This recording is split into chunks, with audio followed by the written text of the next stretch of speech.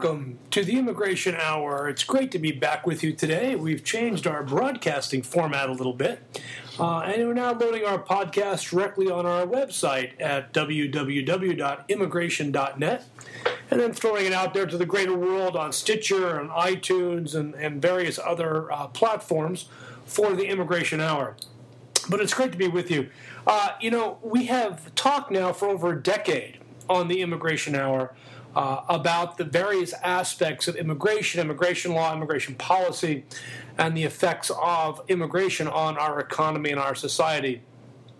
And it's been interesting to watch over the last 3 years or so, from the moment that Trump came down that escalator. I guess it's almost 4 years now, railing on immigrants in ways that were destructive and very hurtful to a lot of people.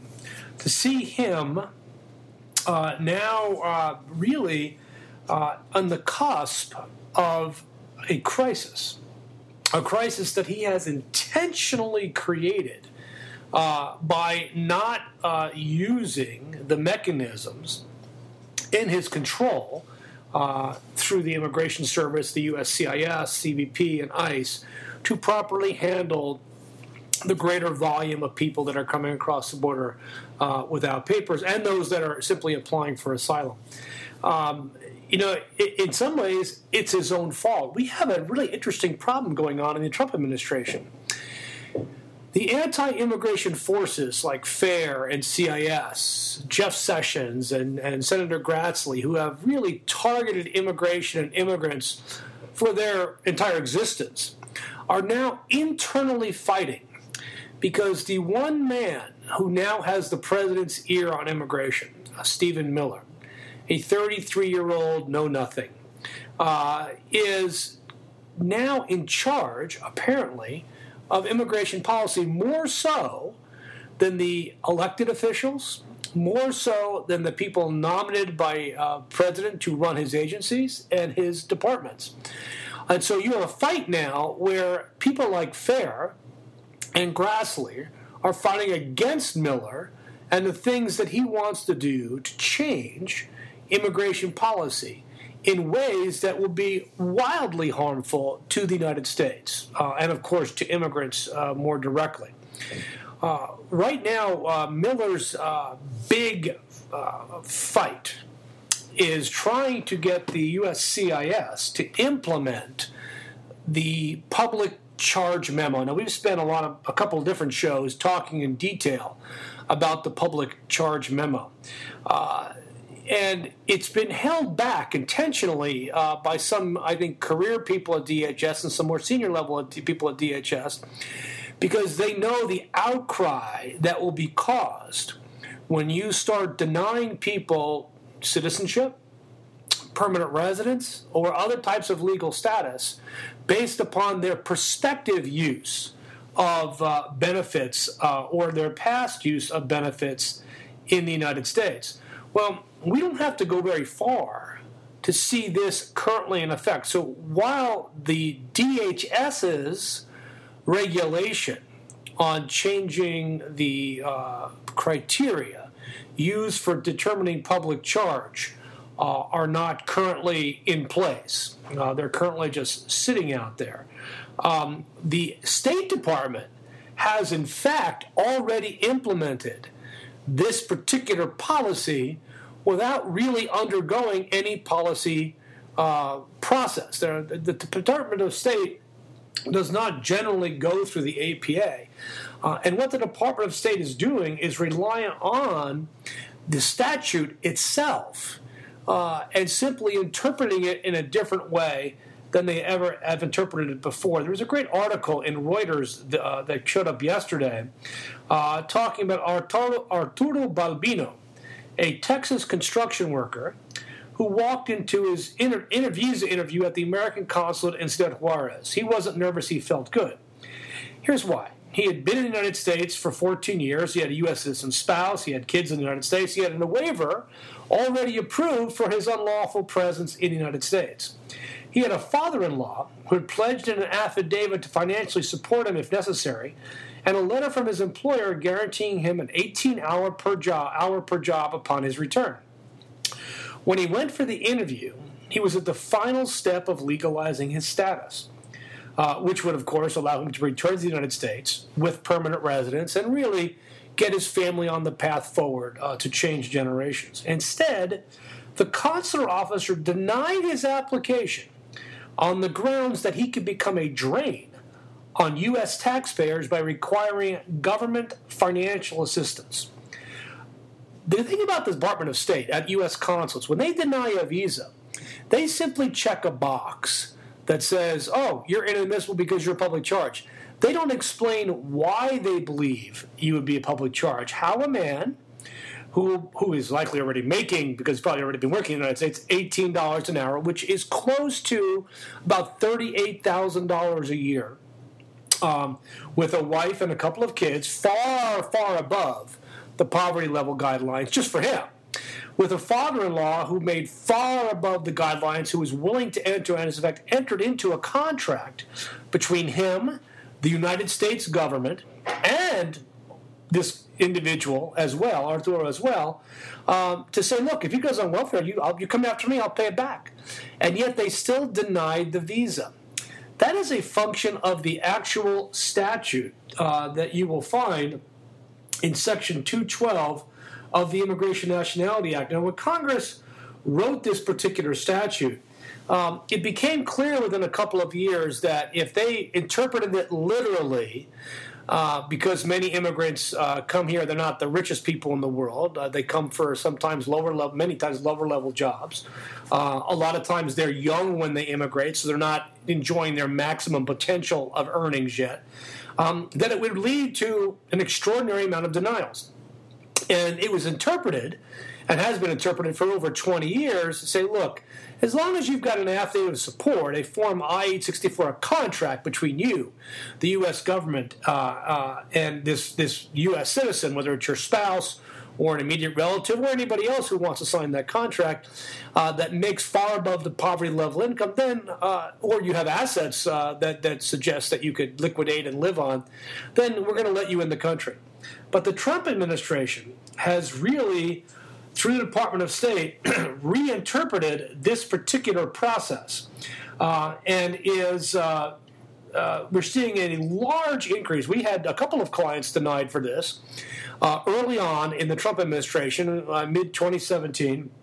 We began then preparing our clients to be able to articulate, if they or their spouse were not making a great deal of money, how the person that had their sign of support would support them. And there are several people we have told not to go to the consulate until they have a larger income.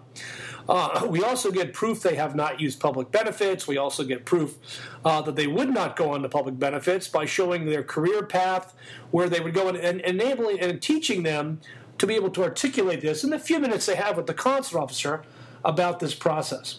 Now, this article from Reuters goes on to say that lawyers for some immigrants say consular officers are denying visas even when applicants fulfill legal requirements. That is true in regards to benefits. The Department of State, in their January 2018 proposal, received over 200,000 public comments. Think about it, 200,000 public comments. People are complaining that the Department of State's already implementing this, but I will tell you, if you look at the Department of State bypassing the APA or bypassing the process, you would see that they're simply really looking at the statute.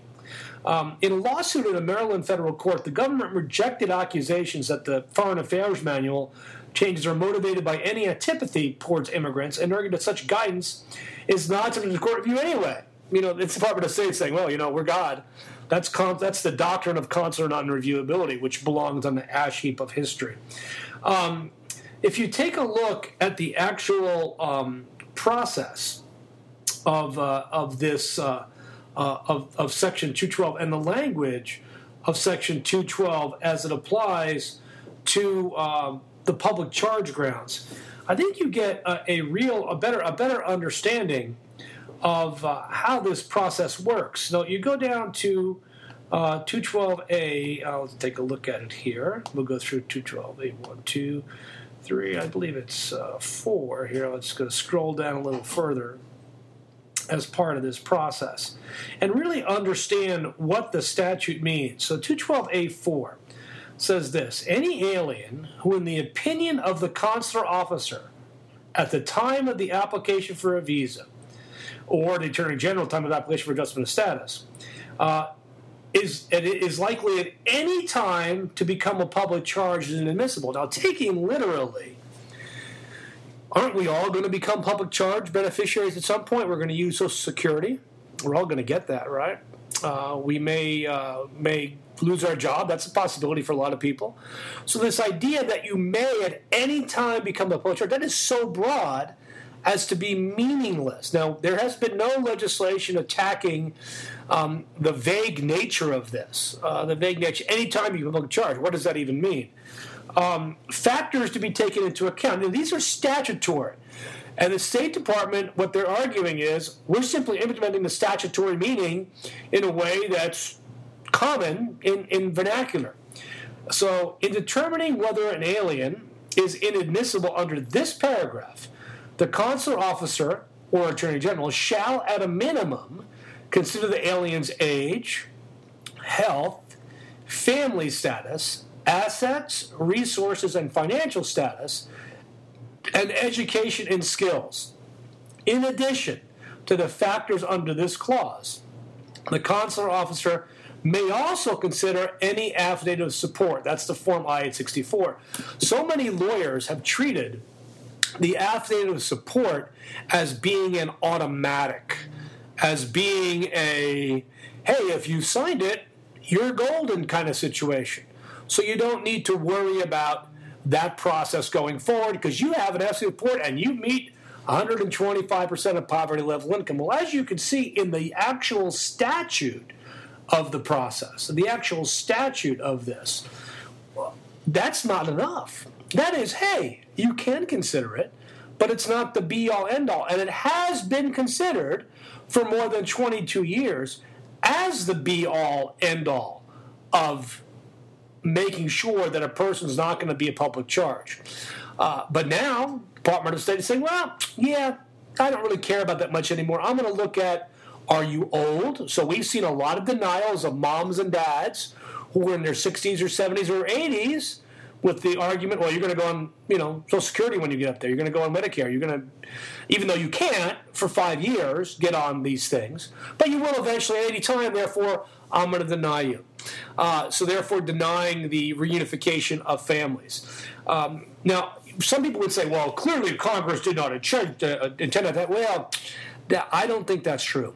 I think Congress absolutely intended this. You have to go back to the Congress of 1996 that rewrote this law and put it into the statute as part of IRA. And what we see as part of that, what we're hearing and what we felt at the time, it was all designed to limit legal immigration to the United States. And by limiting legal immigration to the United States, it put us in a situation where individuals really had to show way more than poverty level income.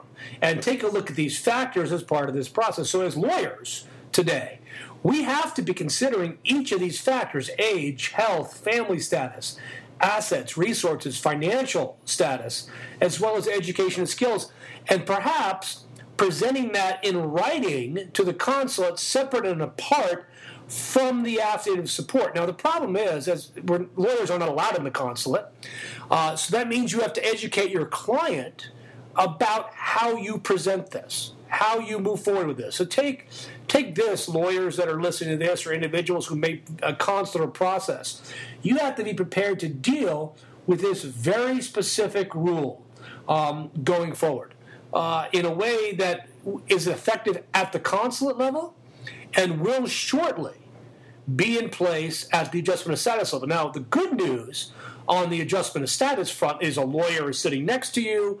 The lawyers can advocate for it. The lawyers can sue the government when they use this as a grounds to reject somebody. Now, there is discretion in here when it uses the word may. at the time of the visa application if they're likely to become a public charge. That means the government will have to show, the government carries the burden, I believe, if showing they would likely become a public charge. Now, in our new format here on America's Web Radio, on the Immigration Hour, we're no longer on America's Web Radio, is that we don't have commercial breaks. We're not going to stick a commercial and make you listen to news about our law firm. But I would have you this. I attended an event for Immigrants List in Washington, D.C., where we honored Kamala Harris with an Immigrant Rights Award for fighting for immigrants with the legislation she's worked on and the work she did as Attorney General of California. But I would encourage you to go to the website for Immigrants List and make a small contribution today, $10, $5, $20. Immigrants List represents immigrants and lawyers and all the people that are part of the immigration community as they advocate with and support financially people running for office in the United States that are pro-immigration and pro-immigration reform. So if you'd like to support those candidates that are specifically those that can win their races and can be supported by the community. This is the one PAC out there that does that. So go to Immigrants List. It was founded by Ira Kurzban and the late Mike Maggio. I'm honored to be part of it and so grateful for the work that they do as they support candidates. We have a huge election coming up here in the next 18 months, and having the support of individuals that support immigrants and running for office is absolutely key. So I put my plug in there for immigrants as part of the process. Now, I do want to touch on next. Our next topic today is H-1Bs. Yes, so we've had this H-1B process that just had the lottery go into effect. The lottery, interestingly enough, received substantially more applications this year than we have of either of the last 2 years. Word is that over 210,000 people had H-1B applications filed on their behalf by their employers in the United States. And it's great to see that number going up, even in light of the fact that the denial rates for H-1Bs has skyrocketed. I'm really talking about skyrocketed after the Trump administration put their new rules into place over the last year. And we saw denial rates that went up by 300%. Denial rates on H-1B visas exceeded 25% from historic numbers that were around 6 to 7 to 8%. Without any change in the law. Now think about that. If the law didn't change, so there's no change in the law, why did the denial rate get so high? What about that process caused that to happen? Now, you could say, well, maybe immigration's just paying more attention to the application, or maybe there's just crappier applications being filed, or maybe what really happened is they simply changed, much like the Department of State has changed their interpretation and approach to a pre-existing law. USCIS, through training, through pressure, through who knows what at this point, has changed how they view what is a specialty occupation and what they view as the minimum qualifications for these positions. With this extraordinarily high denial rate, as part of the process. What we're going to see is, I think, a greater focus on how lawyers, and us particularly, and employers approach the filing of H-1Bs. For example, we didn't file a single computer systems analyst this year because immigration decided to deny so many of them in the last couple of years. So people's job titles have changed. Job descriptions have become more detailed, more professional, paying more attention to the words used in these titles, and paying more attention to the specific requirements for these jobs. I would suspect that this year that we will see a much lower number of H-1B, well, I hate to say much lower, that we will see a lower level of denials of H-1Bs as part of as part of this year's fiscal numbers, because employers are doing a better job and lawyers are doing a better job of actually filing for these petitions. In 2018, we had 190,000 applications filed for H-1Bs. And this year, we had over 25,000 more application filings done by employers in America. Now, we also saw apparently an 11% increase in the number of H-1B filings for master's degree candidates. Now, that's interesting. The Immigration Service projected, USCIS, projected that there would be a 17% increase in master's degree filings. But there's only been an 11% increase in master's degree filings.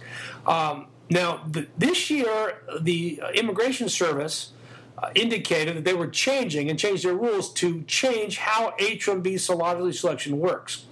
So instead of doing the 65,000 person lottery first, they've changed the order in which they're doing these applications. So the change this year is, in the past, they would select the 20,000 master's exempt first and then dump everybody in the lottery. Now, they're putting everybody in the general 65,000 person lottery and then a second run for the 20,000 lottery for the master's exempt people. Now, immigration estimated that this would increase the chances of master's degree candidates of being selected by almost 20%. Now, it's interesting to see whether that statistic proves true or not. But what we see that despite the USCIS and the Trump administration trying to limit access to the H-1B, that the demand is still there. Demand is still there because we have over 1.5 million jobs for people that are open for people we don't have, that physically aren't present in the United States. So having only 215,000 people apply seems to be an artificial limiting by the difficulty, this arbitrary cap, on the number of workers that are truly needed in the economy. And if you have 1.5 million job openings for which there are no bodies, and that number comes from the BLS statistical survey from last 2 weeks ago, which says there's 7.7 million jobs, but only just over 5 million people looking for jobs in America that are eligible to work. So this cap selection process is problematic because it shouldn't even exist with that many open jobs. But more importantly, it looks like we're going to have this cap in place. Now, we just received our first cap selection for a master's degree candidate for one of our clients yesterday by email. We premium processed his case. What we don't know are the secrets behind this process. For example, we don't know how many H-1Bs immigration is actually notifying for selection.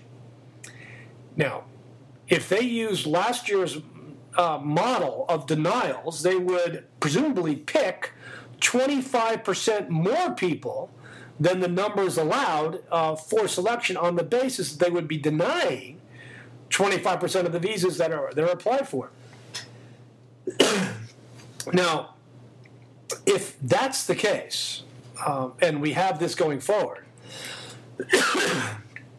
what we have to be understanding of is truly to understand, is the immigration really doing this? Are they really picking the correct number of H-1B visa holders? Sorry for that quick break there. We had to get our language done. My cough was crazy. So we don't even know how many people they're actually notifying to be part of this process. That's a problem. We don't know if they've actually issued the allotted number of visas last year. We don't know if they issued 85,000. They're not disclosing this information. So it's going to be really interesting to see how this works Now, on related H-1B news, the word keeps coming back that Miller, President Miller, President Trump's immigration brain, wants USCIS to implement the H-4 elimination of EADs. He wants to get the EADs out of the hands of hundreds of thousands of H-1B spouses. Now, somebody at USCIS is clearly trying to stop that regulation from going forward, and every large company in America and every consortium of companies in America is fighting against this process and trying to not have that go into effect.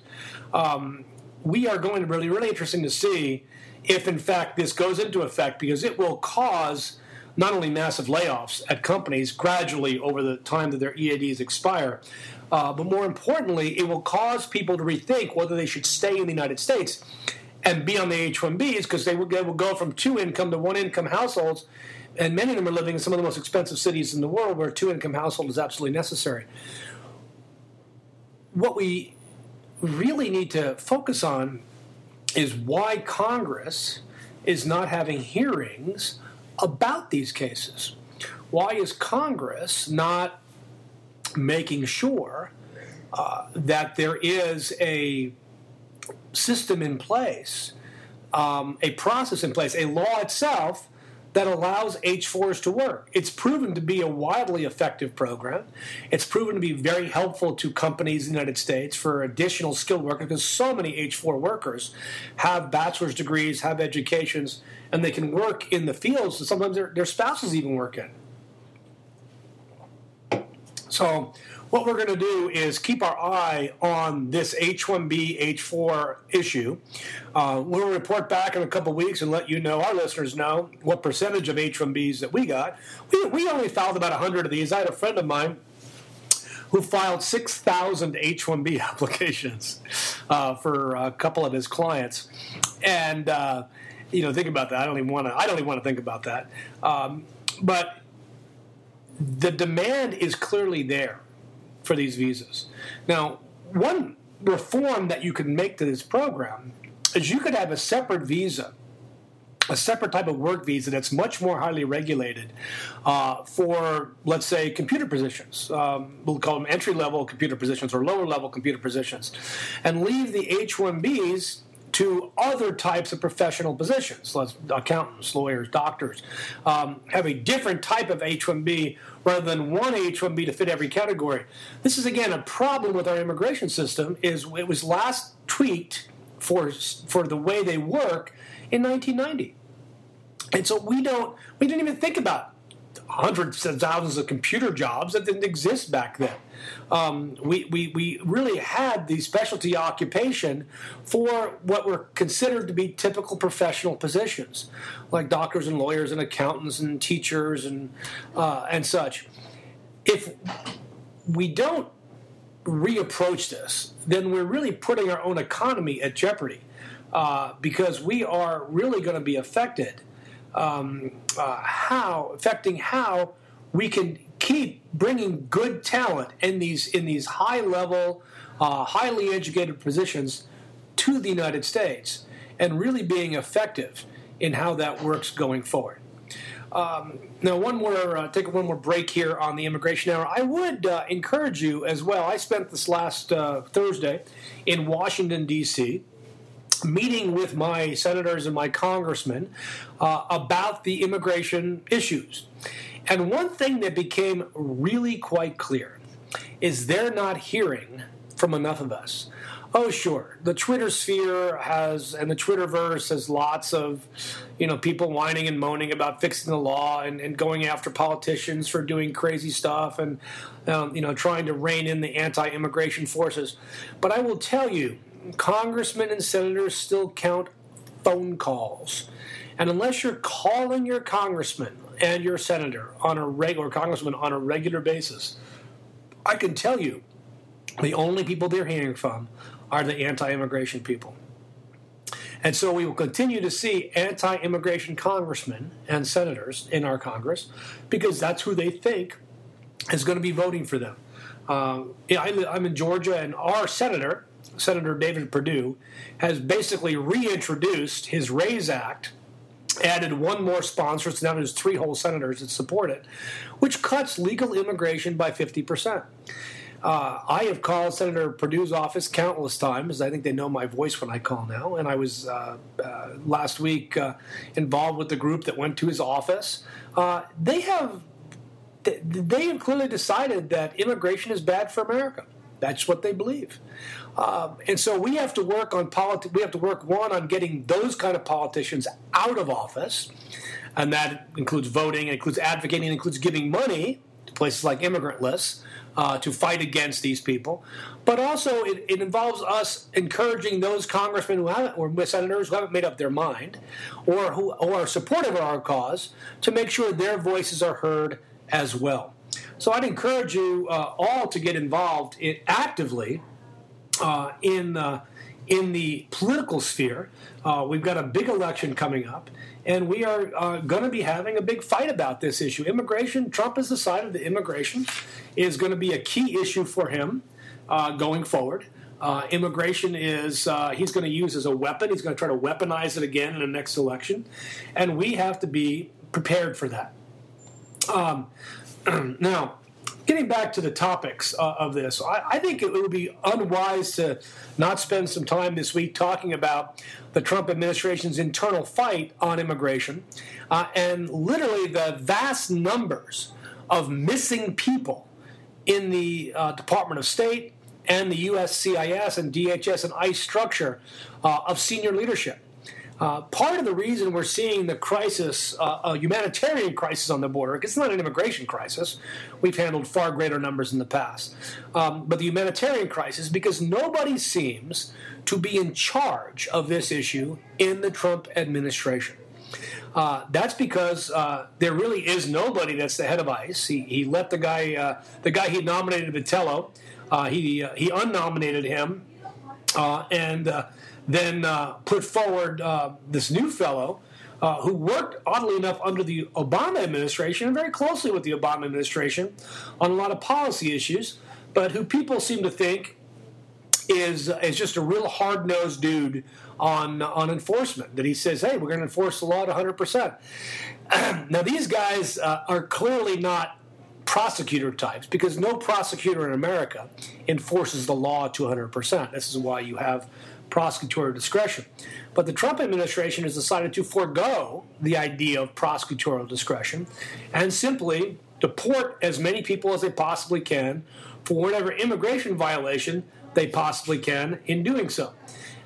That's how you get some of the crazy things that come out, including the story that broke this morning on the issue of deporting the spouse of a soldier who was killed in Afghanistan.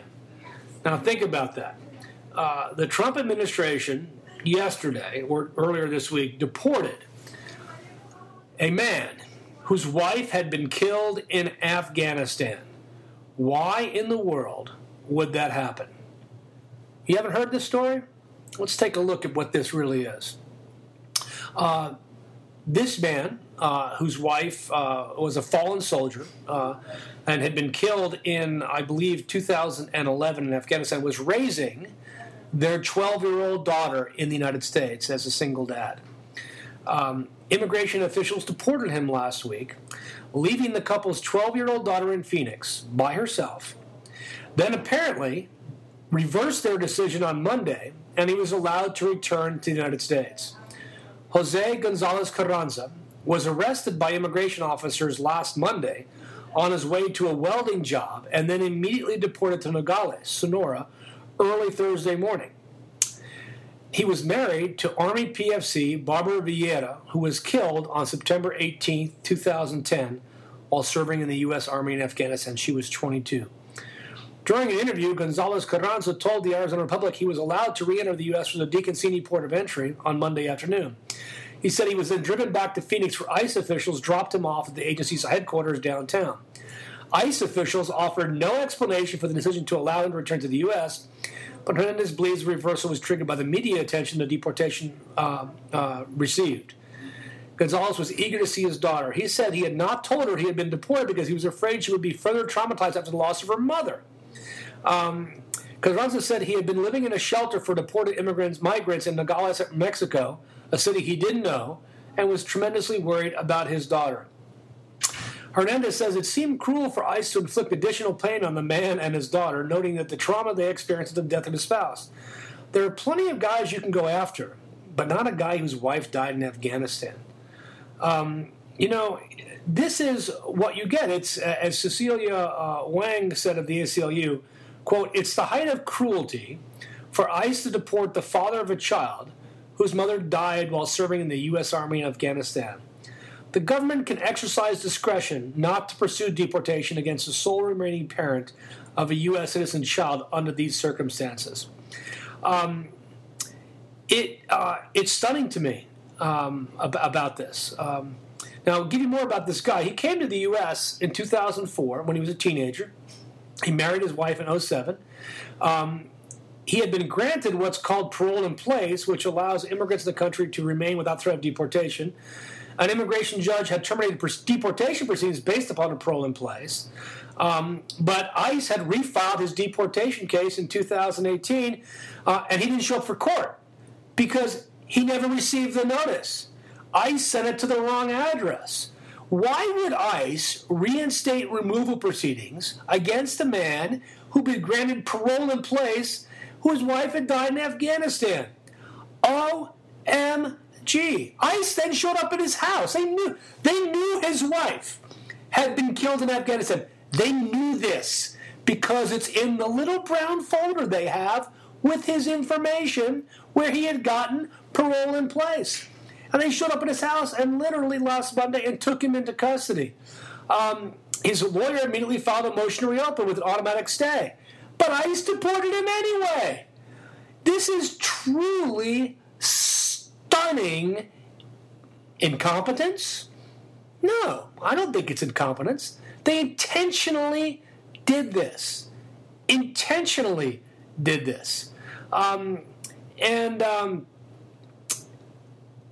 To me, by the way, he was handcuffed at the border crossing when he was allowed back into the U.S. and then transported to their office in handcuffs.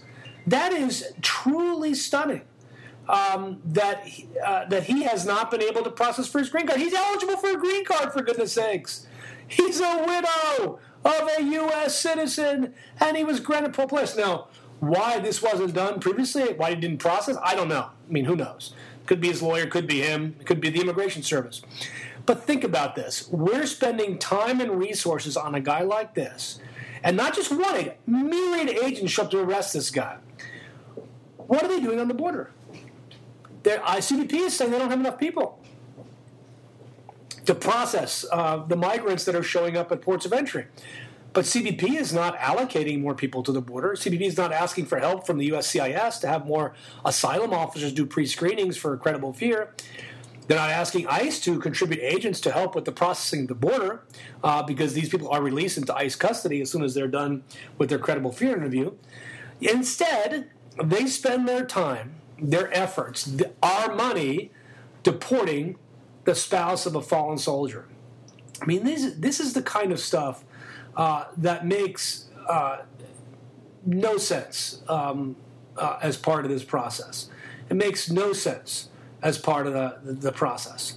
And I think that we as let's say immigration lawyers, as people who understand immigration perhaps more than most, need to do a better job of getting the information out there as part of how we help people move forward, and as we help change and cement in kind the help that America is to the world, the shining city on a hill that Reagan talked about. A lot of us were inspired by that speech.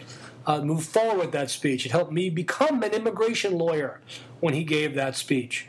I think that we as a whole need to be better at this.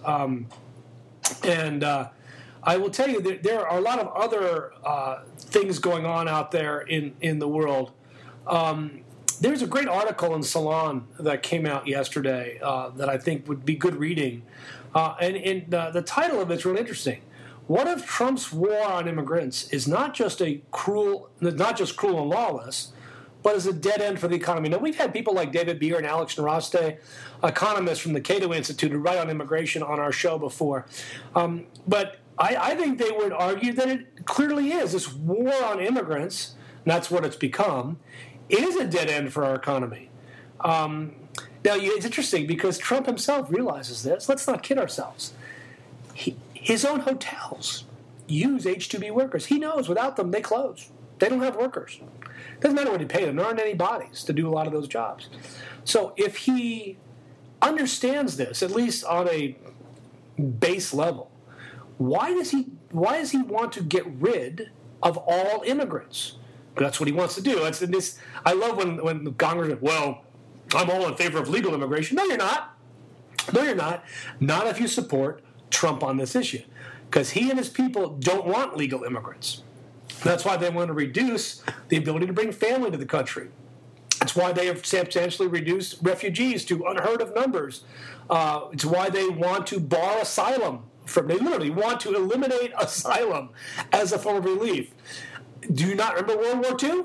They want to cut in half the number of available people that come to the U.S. to work legally at a time when we have record low unemployment, which he touts continuously, a record number of job openings for which we don't have bodies. And yet he wants to cut this? Now, clearly there is an economic impact as part of this. Trump, if he focuses on this stuff, like he focuses on a lot of economic issues, the economy in 2018 grew by 2.9%, although it was moving at least one quarter at 4.2%. But there's actually a lot of these economic challenges in our country on their way, where our birth rate is dropping to its lowest level, perhaps in decades, probably since the Great Depression. That, in turn, puts great pressure on Social Security earnings and Medicare as the entire population ages. Germany, when faced with this exact crisis of demographics, policymakers embraced immigrants and even invested in them as a down payment on the stability of entitlements. So the article says this: what's kind of crazy is that in the dark age of Trump, we have to relearn what we already knew. America's secret sauce that has potential to foster broad-based prosperity has always been immigration. Immigrants are our secret sauce. It's one of the reasons I love what I do. I make America every day using the secret sauce of immigrants. And economically, it's allowed us and continues to allow us to be financially the leader of the world, economically the powerhouse of the world. And if we abandon this, process, then we face a crucial economic downturn. It's funny because there were a couple studies out there talking about the number of immigrants that came to New York between 1994 and 2004. The number of businesses in the city increased by 10%. The number of businesses in neighborhoods with high concentration of immigrants grew far faster. There 55% more businesses in Flushing at the end of the 10-year period than the beginning. Sunset Park had 48% more. Sheepshead Bay, Brighton Beach had 34% more. Number of homicides dropped in that same time from 2,154 in 1990 to 289 in 2018.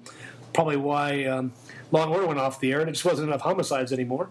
And it's become better.